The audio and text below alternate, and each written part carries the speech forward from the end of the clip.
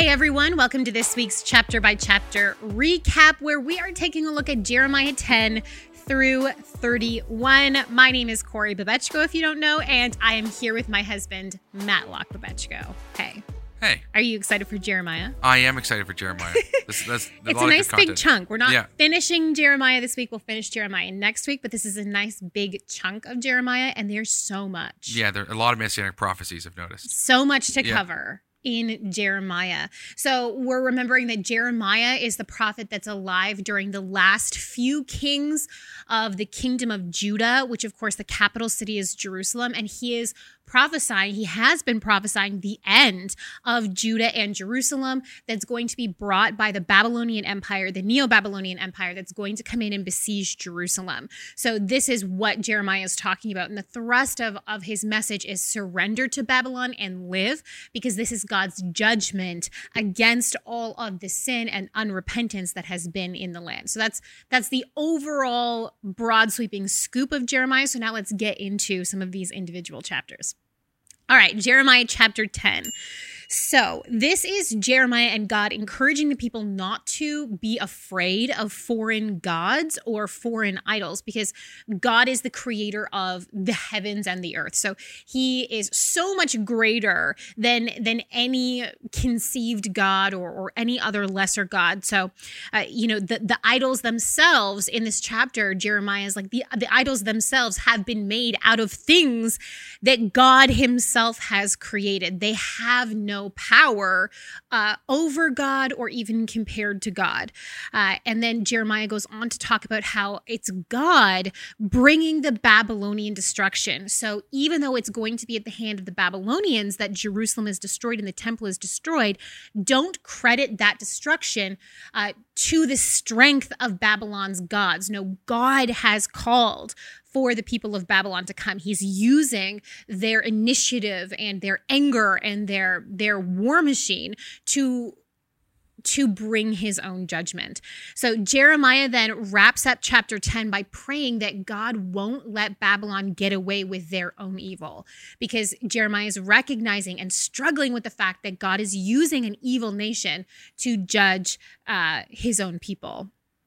Jeremiah chapter 11, God has Jeremiah walk through Jerusalem explaining the covenant that the people are supposed to have with God and how exactly it is that they have abandoned it.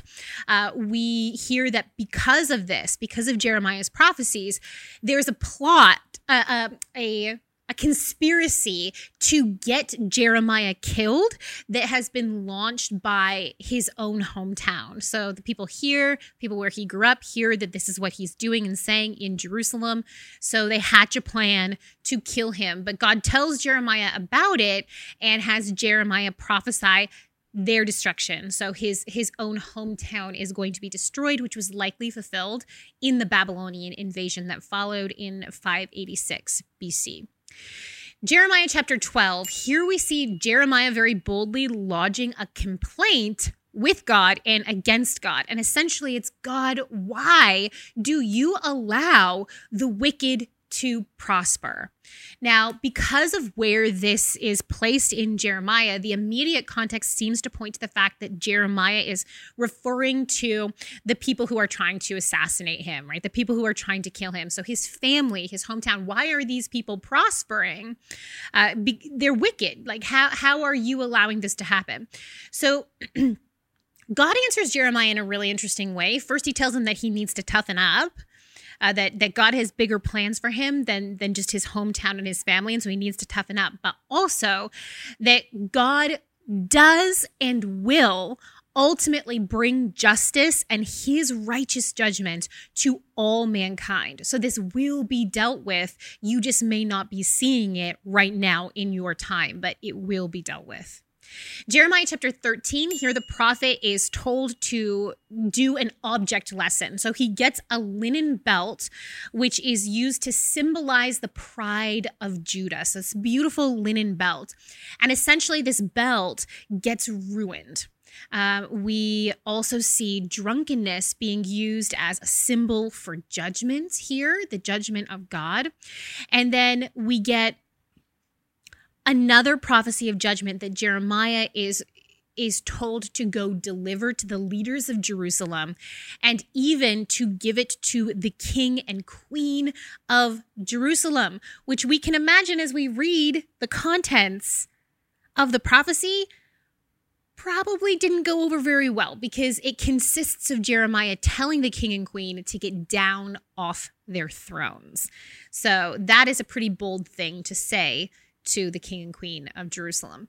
Okay, Jeremiah chapter 14. So in this chapter, there is a drought, and this drought causes the people to cry out to God. And so chapter 14 records the people's response to the drought and then God's response to the people. So the first few verses describe just how bad the drought is, and droughts are a very serious thing, can cause mass starvation. And then verses 7 to 9 record the people's response to the drought, which is actually encouraging, right? So here, let's read verses 7 to 9. Although our sins testify against us, do something, Lord, for the sake of your name, for we have often rebelled. We have sinned against you. You, who are the hope of Israel, its savior in times of distress, why are you like a stranger in the land, like a traveler who stays only a night? Why are you like a man taken by surprise? Like a warrior, powerless to save? You are among us, Lord, and we bear your name. Do not forsake us. So we see these people acknowledging their sin and calling out for God to help them. Then chapter 14 records God's response, which might surprise us off the top until we really sit with it and think about it, because the people seem to be saying the right things. They are acknowledging their sin and asking for God to intervene. So verse 10 is God's response. This is what the Lord says about this people. They greatly love to wander. They do not restrain their feet, so the Lord does not accept them. He will now remember their wickedness and punish them for their sins. So essentially, the people of Judah and Jerusalem were in a cycle of sin, and nothing for them had changed, except now they were just in discomfort, right? So the people are turning to God because they need something, which is different than turning to God because they recognize their sin and honestly desire to change those patterns. So God is acknowledging that they actually don't want to change their patterns, their sin patterns. They just want to be comfortable once again, and they're going to go right back to it. So we learn here again what the Bible always tells us in the Old and New Testaments. The proper response to correction or punishment of any sort is true repentance. It's figuring out what's going on and then being genuinely sorrowful, upset over the fact that you have been sinning against God, not just sorrowful or upset over the situation that you've found yourself in that's uncomfortable, right? And then there needs to be a desire to do the right things once again, to follow God once again and his way. And then there has to be an effort on our part to change, right? God indicts the people. They do not restrain their feet. So this isn't just a one-way street. God's not just going to empower us to get over our sin without us putting any effort in. We also have to restrain our feet from evil. We need to try. God is going to help us, obviously, but we also have to put in effort. Okay. Jeremiah then begins a lament. He begins to mourn that all the other prophets in Judah and Jerusalem are telling the people that God will rescue them from this famine, that they're going to experience peace. They're not going to be invaded. The famine's going to end. And God tells Jeremiah, because Jeremiah's like, well, God, that's great, but the message that you're giving me is contrary to the message that you're giving all these other prophets. So what's going on? And God tells Jeremiah that the prophets are actually prophesying lies, false visions, divinations, idolatries, and delusions of their own minds. So these are several categories going on here that God did not send those prophets. It's interesting that even Jeremiah was struggling with this. He himself he wasn't sure if these were false prophets until God literally gave him an opposite message. So false prophecy is definitely a thing, even when the people who are giving the false prophecies are completely convinced that they are true, because that would fall in the category of delusion. All right. Jeremiah chapter 15, God ups the ante here for the judgment that is coming. He says, he gives Jeremiah this prophecy. Even if Moses or Samuel were to stand before me, my heart would not go out to this people. Send them away from my presence. Let them go. So the people are doomed at this point to judgment. They are going to be scattered among the people. Why Moses and Samuel? Well, Moses and Samuel were both arbiters of covenants between the people of Jerusalem, the people of Judah, the people of Israel, and God, right? Moses gave them the law and the original covenant that they agreed to. And then Samuel gave them the covenant of the kings. So he oversaw that covenant. So even if these great men that they would have even respected in Jeremiah's day, even if they stood before God, it would make no difference. And both Moses and Samuel were very special prophets of God as well when you go back and you look at that. So there's also really interesting dialogue between Jeremiah and God. Jeremiah is often called the weeping prophet, and we see that throughout his book. We see that in Jeremiah. Jeremiah here laments that he was born. He's feeling really sorry for himself. He laments that he was born because everyone around him is cursing him. Now, God reminds Jeremiah that Jeremiah is going to be delivered and for a good purpose. So Jeremiah asks God to remember him in the Babylonian exile because Jeremiah loves God's word. He chose not to sit in the company of people who were just partying, of revelers, but he chose rather to sit by himself because he believed the word of God. He cries that the love for God, his love for God's truth, has only made him a more miserable person. He says this, "Why is my pain unending and my wound grievous and incurable? You are to me like a deceptive brook, like a spring that fails." So Jeremiah is really going at it here. He is really bearing his heart and his soul and his negative emotions towards God. God then responds to Jeremiah.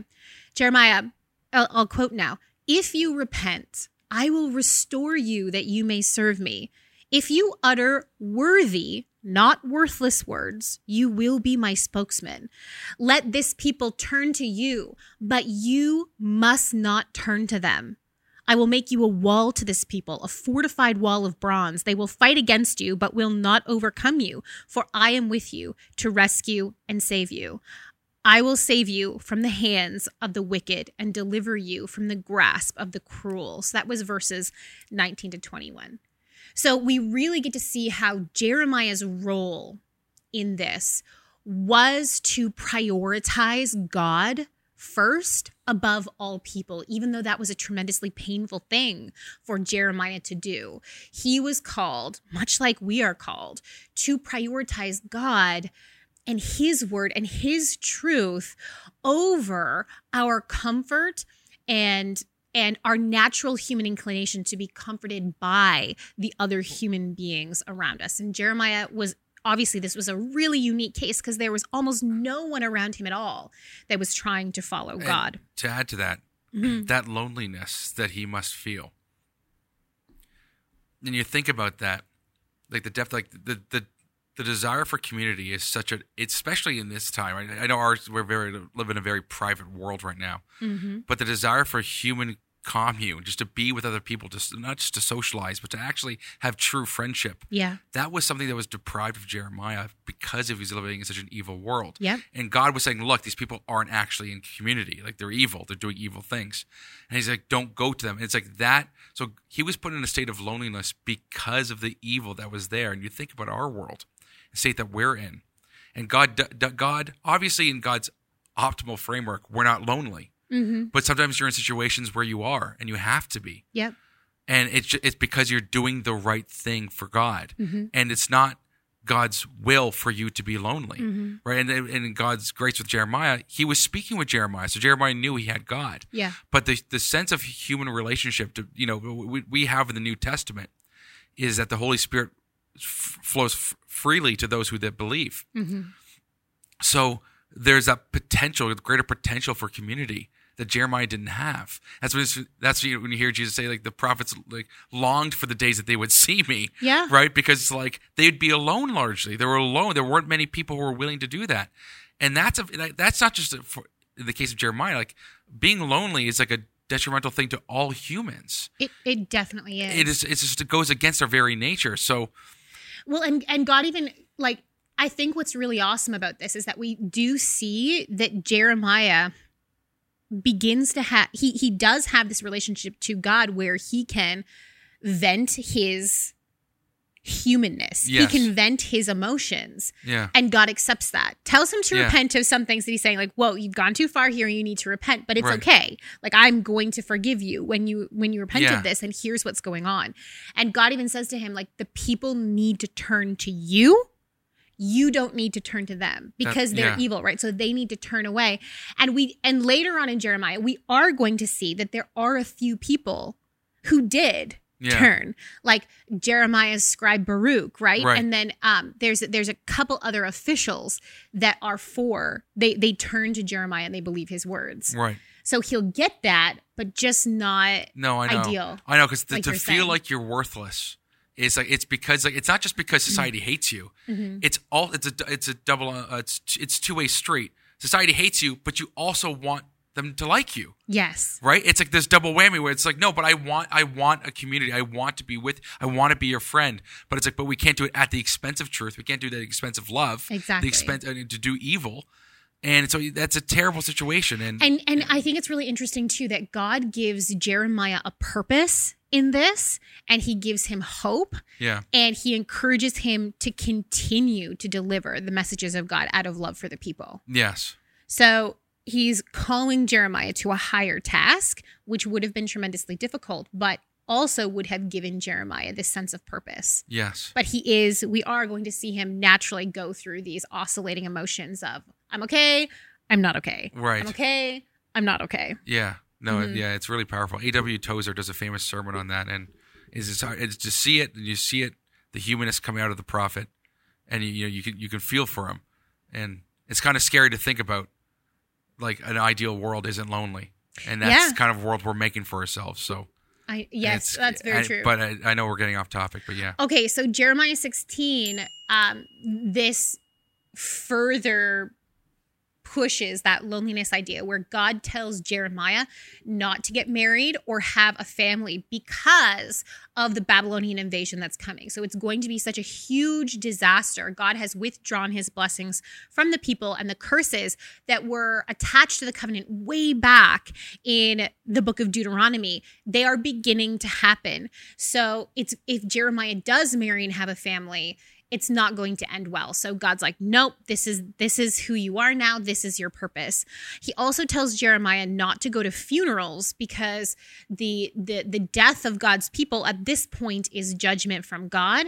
It's not an undeserved tragedy. It's not a natural thing of life. They are now under God's judgment. So don't go weep at their funerals. Also, don't go to their celebrations because this is not a time that we are supposed to be celebrating. You are supposed to be repenting. And then God says, you need to tell the people exactly why they have been rejected by me. Jeremiah chapter 17. So this begins with, again, an indictment of sin of the people. There's a statement from God that the man who trusts in man is cursed. They're doomed. Versus the man who trusts in God. This person, the person who trusts in God, is like a tree planted by the water that sends out its roots by the stream. So it does not fear when heat comes. Its leaves are always green. It has no worries in a year of drought and never fails to bear fruit. So again, are you depending? So this goes with what we were talking about.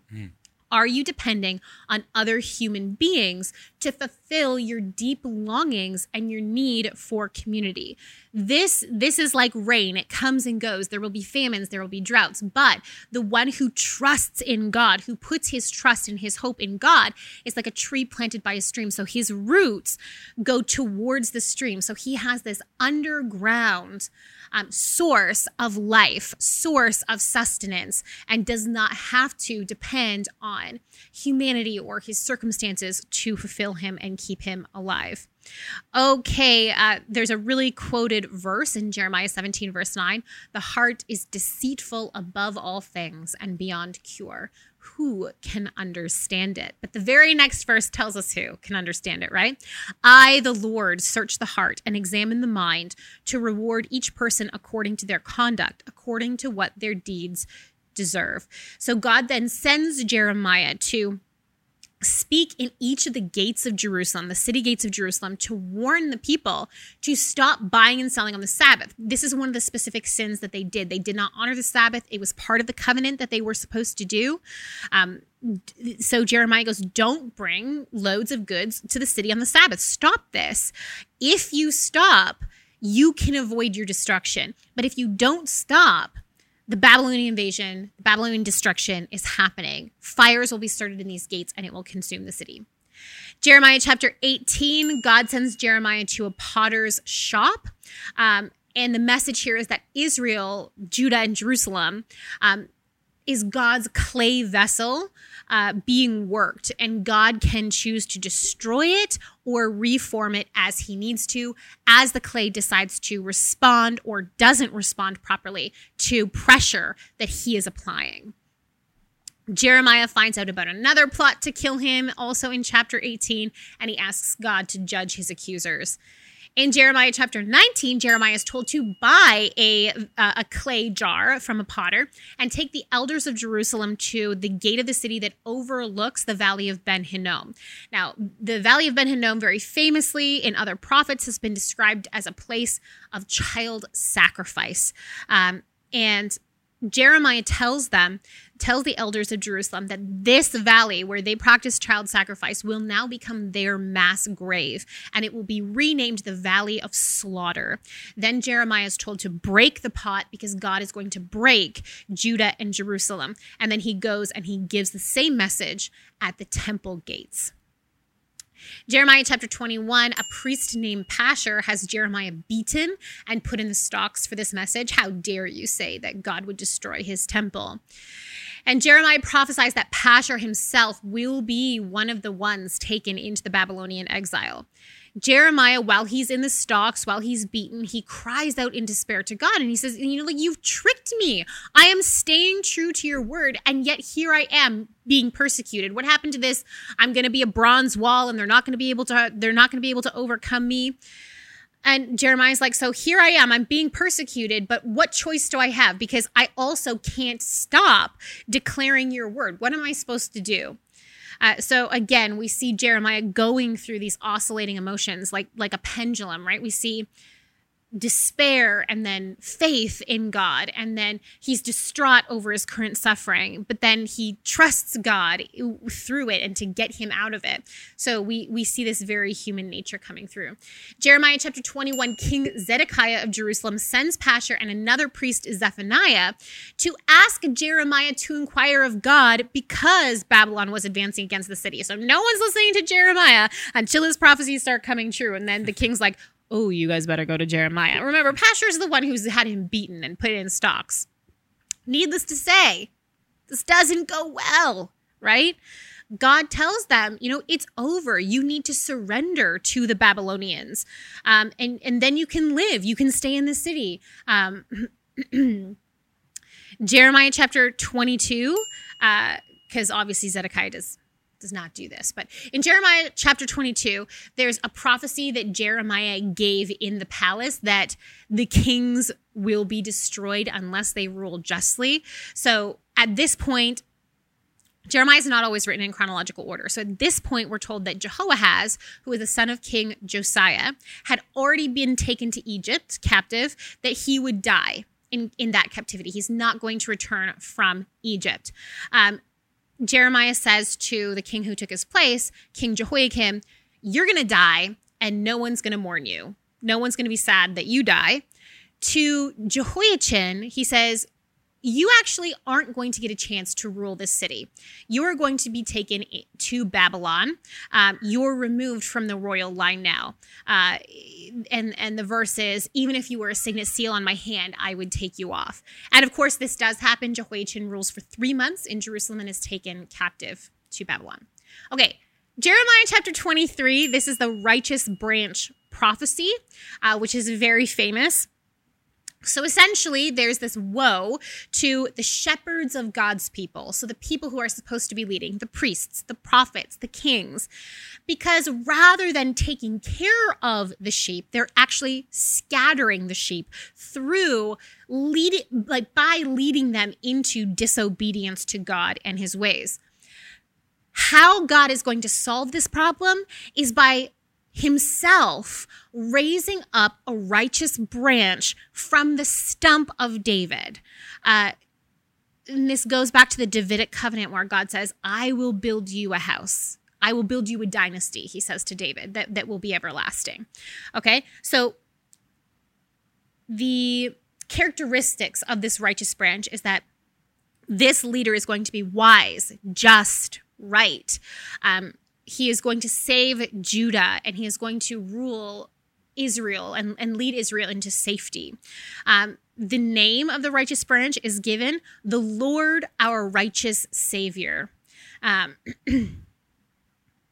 then God goes on to talk about the false prophets who have been prophesying in God's name, but not giving God's actual word. And there's judgment for them. And it's not good. I'll read you verses, maybe verses 30 to 32, just to give you a flavor of that judgment and the anger of God against false prophets and false prophecy, because it's serious business. So verse 30, therefore declares the Lord, I am against the prophets who steal from one another words supposedly from me.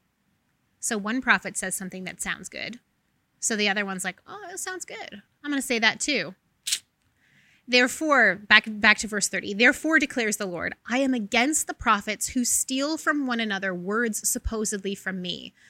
Verse 31, yes, declares the Lord, I am against the prophets who wag their own tongues and yet declare, the Lord declares. Indeed, I am against those who prophesy false dreams, declares the Lord. They tell them and lead my people astray with their reckless lies, yet I did not send or appoint them. They do not benefit these people in the least, declares the Lord. Sounds like today. You see that all over YouTube. Yeah. Yeah. A lot of people just saying, oh, they'll have a prophecy and it declares the Lord. Mm-hmm. They're just taking words that sound like they have, value and substance to them. And they're just bolstering their own claims. We need to be, just like the people of Jeremiah's day, we need to be very careful who we're listening to and what we're believing, because just because it sounds right doesn't necessarily mean that it is. We need to test it. When we get into the New Testament, we're going to see there are markers that we can use to test prophecies. And we need to know, this is part of the reason why we need to know the Bible. We need to know the Word of God, because it's not going to contradict what God has already said in the Scripture. And it's going to be like the prophecies that are given in the Scripture. It's not going to be, super vague. There's so much that we could say on this. Yes, but there is.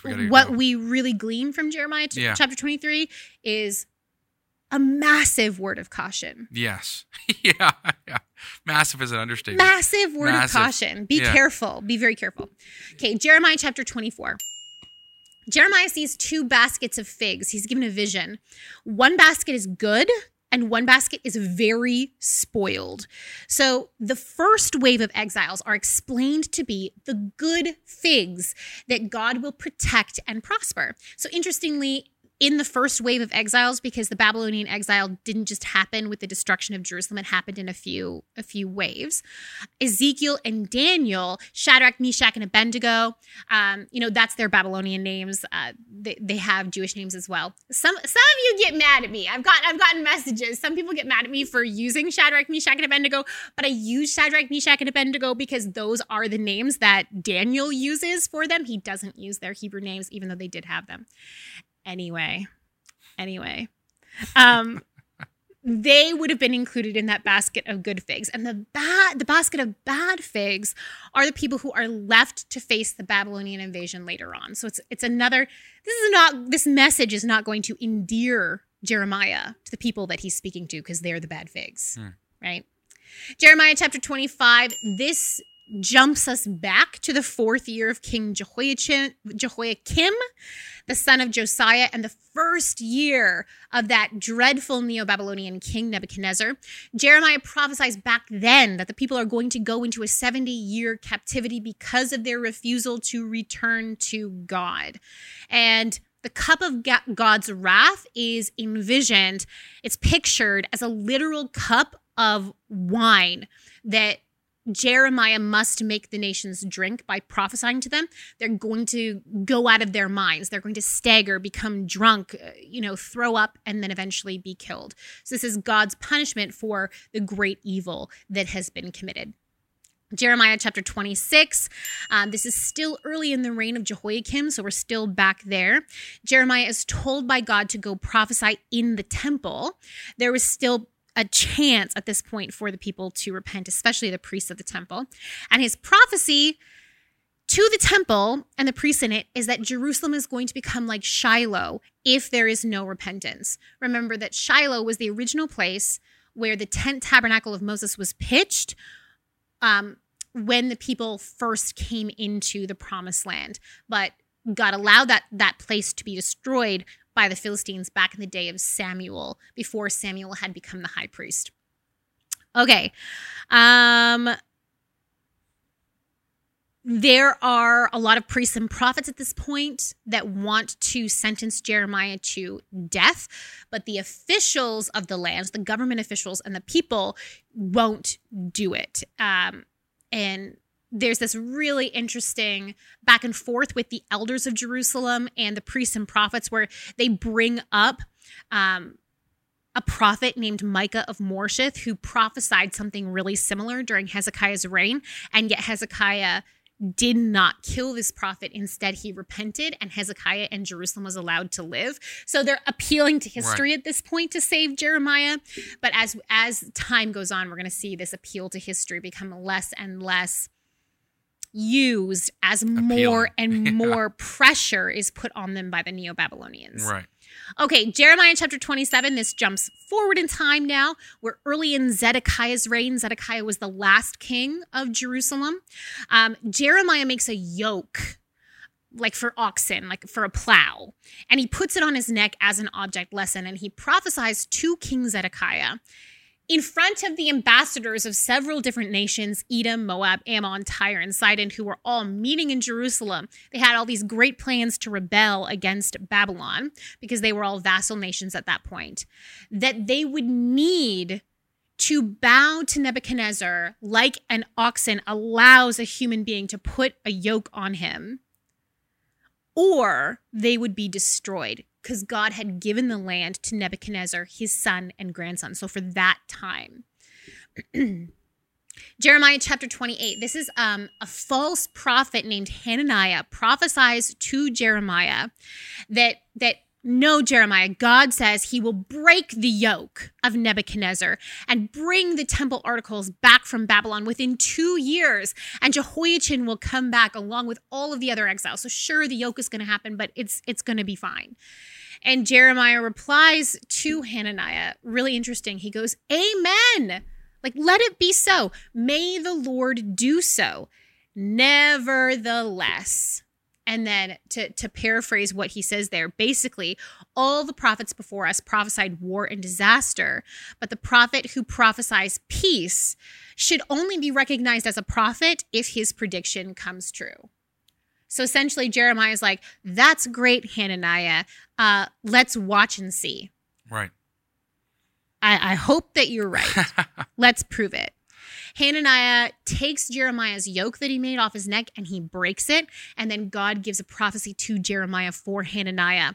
Basically, you have broken a wooden yoke off of Jeremiah, but Babylon's yoke on you will be iron. You are going to die because you've preached rebellion against God. Right. And we're told that Hananiah actually died that year. What I think is really interesting too is that with these false prophets, God does a lot of the time. It seems like, especially the big false prophets, God doesn't allow them just to like die in their delusion. He usually has a true prophet around that challenges them to prove that they're wrong before they die. And there's something about this where it's like, is this to bring them to repentance, or are they or is it to show that you wouldn't repent even if when the opportunity is presented to you because you're just so stubborn? Yeah.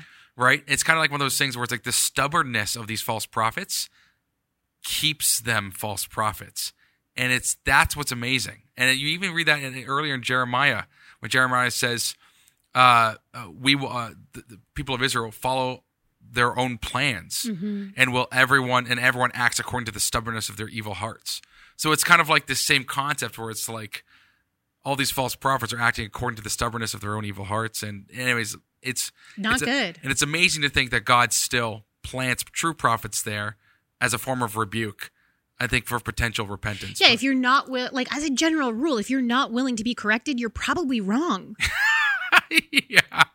Probably wrong. Yeah, stiff, being called stiff-necked in the scriptures is never a good thing. Yeah, you only see things one way. All right, Jeremiah chapter 29. So this is a record of a letter that Jeremiah sent to that first wave of exiles in Babylon. And essentially, Jeremiah says to them, don't listen to the prophets that are among you right now telling you that you're going to come back to Judah and Jerusalem. Settle in. You're going to be there for 70 years. God is going to bring back your offspring, but you're there for the long haul at this point. Jeremiah 29:11, this is the context of that. For I know the plans I have for you, plans to prosper you and not to harm you, plans to give you a hope and a future. We all like to quote that, but we forget, and it's beautiful, it's a great thing to quote, but we forget that this was delivered to a people under the judgment of God. When we're facing judgment, when we're facing bad situations that our sin has gotten ourselves into, God still has hope for us. He still has a plan for us. But it's not, Jeremiah chapter 29:11 should not be used as like this clarion call for nothing's ever going to go wrong because God has a plan and a purpose. Things are going to go wrong, but God still has a plan and a purpose for us. Okay. Jeremiah chapter 30, this is a prophecy about how great and horrible judgment is coming to Jerusalem and Judah, but afterwards, God will actually reunite Israel and Judah and bring them back to the land, and the city of Jerusalem and the palace will be rebuilt. And our last chapter for this week, Jeremiah chapter 31, it continues this prophecy. There is a really thematic verse in verses 10 and 11 that I want to read to you. Hear the word of the Lord, you nations. Proclaim it in distant coastlands. He who scattered Israel will gather them and will watch over his flock like a shepherd. For the Lord will deliver Jacob and redeem them from the hand of those stronger than they. So this is a judgment for a time. And then to add to that, verses 29 to 31, in those days people will no longer say, the parents have eaten sour grapes and the children's teeth are set on edge. Instead, everyone will die for their own sin. Whoever eats sour grapes, their own teeth will be set on edge. The days are coming, declares the Lord, when I will make a new covenant with the people of Israel and with the people of Judah. Yes. And this is the hope that comes in right there. A new covenant right there. It says it's about to come, and everyone dies for their own sins.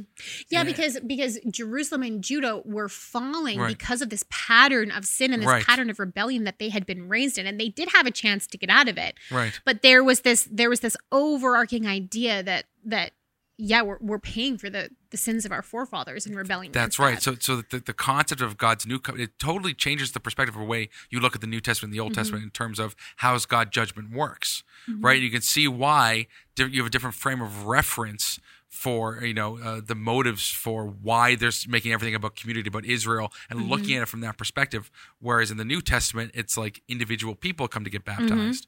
It's very different, right? So. And interestingly, the Gospel of Matthew, like the Gospel author Matthew, saw a direct connection between this chapter and Christ, because he chooses to Matthew sees in it a double fulfillment of at least one prophecy here in Jeremiah in the life of Christ, and that's a voice is heard in Ramah, mourning and great weeping, Right. Rachel weeping for her children and refusing to be comforted because they are no more. So it's interesting. Yeah, it is very interesting. Interesting stuff. Very cool. We'll talk more when we get to Matthew. Yeah. But yeah. Okay, guys, let us know any comments or questions that you have down below, and we will see you next week.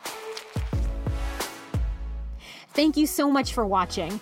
We want to keep producing high-quality biblical content, but we can't do it without your support. If you feel called to support us, please click the link in the description under Donate. Your support really means a lot to us.